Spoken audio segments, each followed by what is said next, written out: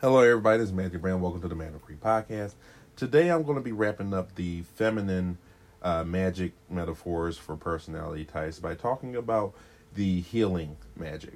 Now, healing magic is something that you see in a lot of media, right? That's the Proverbs 31 wife, the woman who is usually a protagonist. She can heal people and she takes care of people. She looks after people. She's caring, and it's ingrained in her to be so. And even though that can sometimes make somebody look like they take a back seat, in all reality, they're typically very courageous. They just don't have that physical strength necessarily. Sometimes they do. Katara from Avatar, that I use to reference I use Avatar to reference male personality types. Katara from that show has healing magic. And that typically just denotes somebody who, if you're around them, they want to do good things for you. They want your life to be better, and they're compelled to do so. That's in the positive sense. Now, the pros and cons to the positive sense is that in the pro, you are healing to people around you. People love being around you. People sometimes do anything for you because you're such a caring person. This is like if you watch or play RPGs, right? You always take care of the healer. If you're going to take care of anything, take care of the healer. Now, reverse that. The negatives of that is that people take advantage of you sometimes, right? They'll bleed you dry if you get around the wrong person. And it can be, these people end up in a lot of tears sometimes because they know that they're compelled to do nice things, and it's hard for them to draw lines, like maybe the physical or the blood magic personality type. That being said, that's just something to take into consideration. You should, if you are this personality type, you should get work on having your friends and people you trust help you draw lines on what you shouldn't do. That doesn't mean to listen to whatever they say, but it should be, this is where I would see that there's a red flag and I should probably address it, right? If somebody's like asking you for money all the time, it could be a legitimate reason. It could be a illegitimate reason, but you should work on that, because red flag doesn't necessarily mean drop dead or drop them cold turkey and head in a different direction, but it should mean you should maybe distance yourself, but at least ask questions. That's a bottom bare minimum. You should address it and ask questions. That's what red flags typically mean.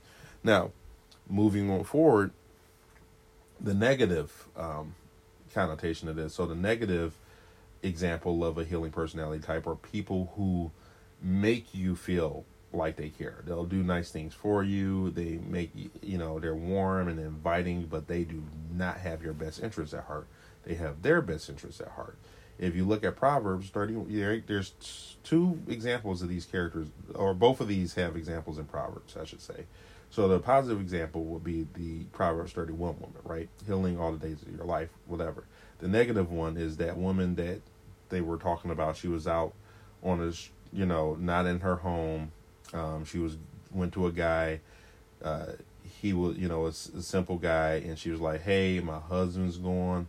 I got the bed laid out. I got some perfume. I got a feast. I got food. I got all this stuff just for you, right?"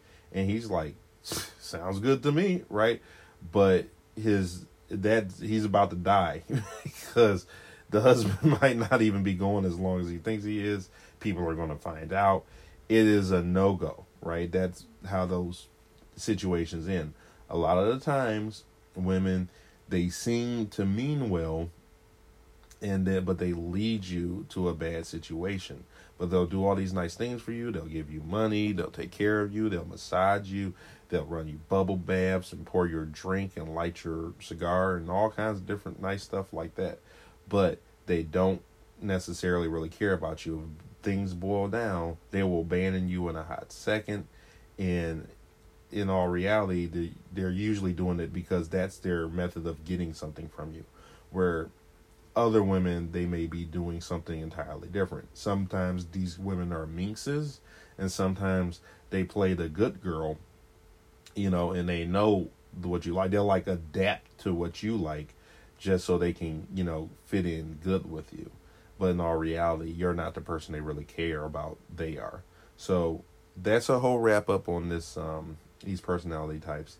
And further on, I'm going to be talking about manipulation, and different types of manipulation, how people, manipulate, and how, I would say how the different ones work and stuff like that. That's what's going to be coming up for the next season. So this is the wrap up for season 4 and the different personality types, how the pros and cons of them, how they work for you, and all that. So thanks for tuning in, and I hope you have a fantastic day. Peace.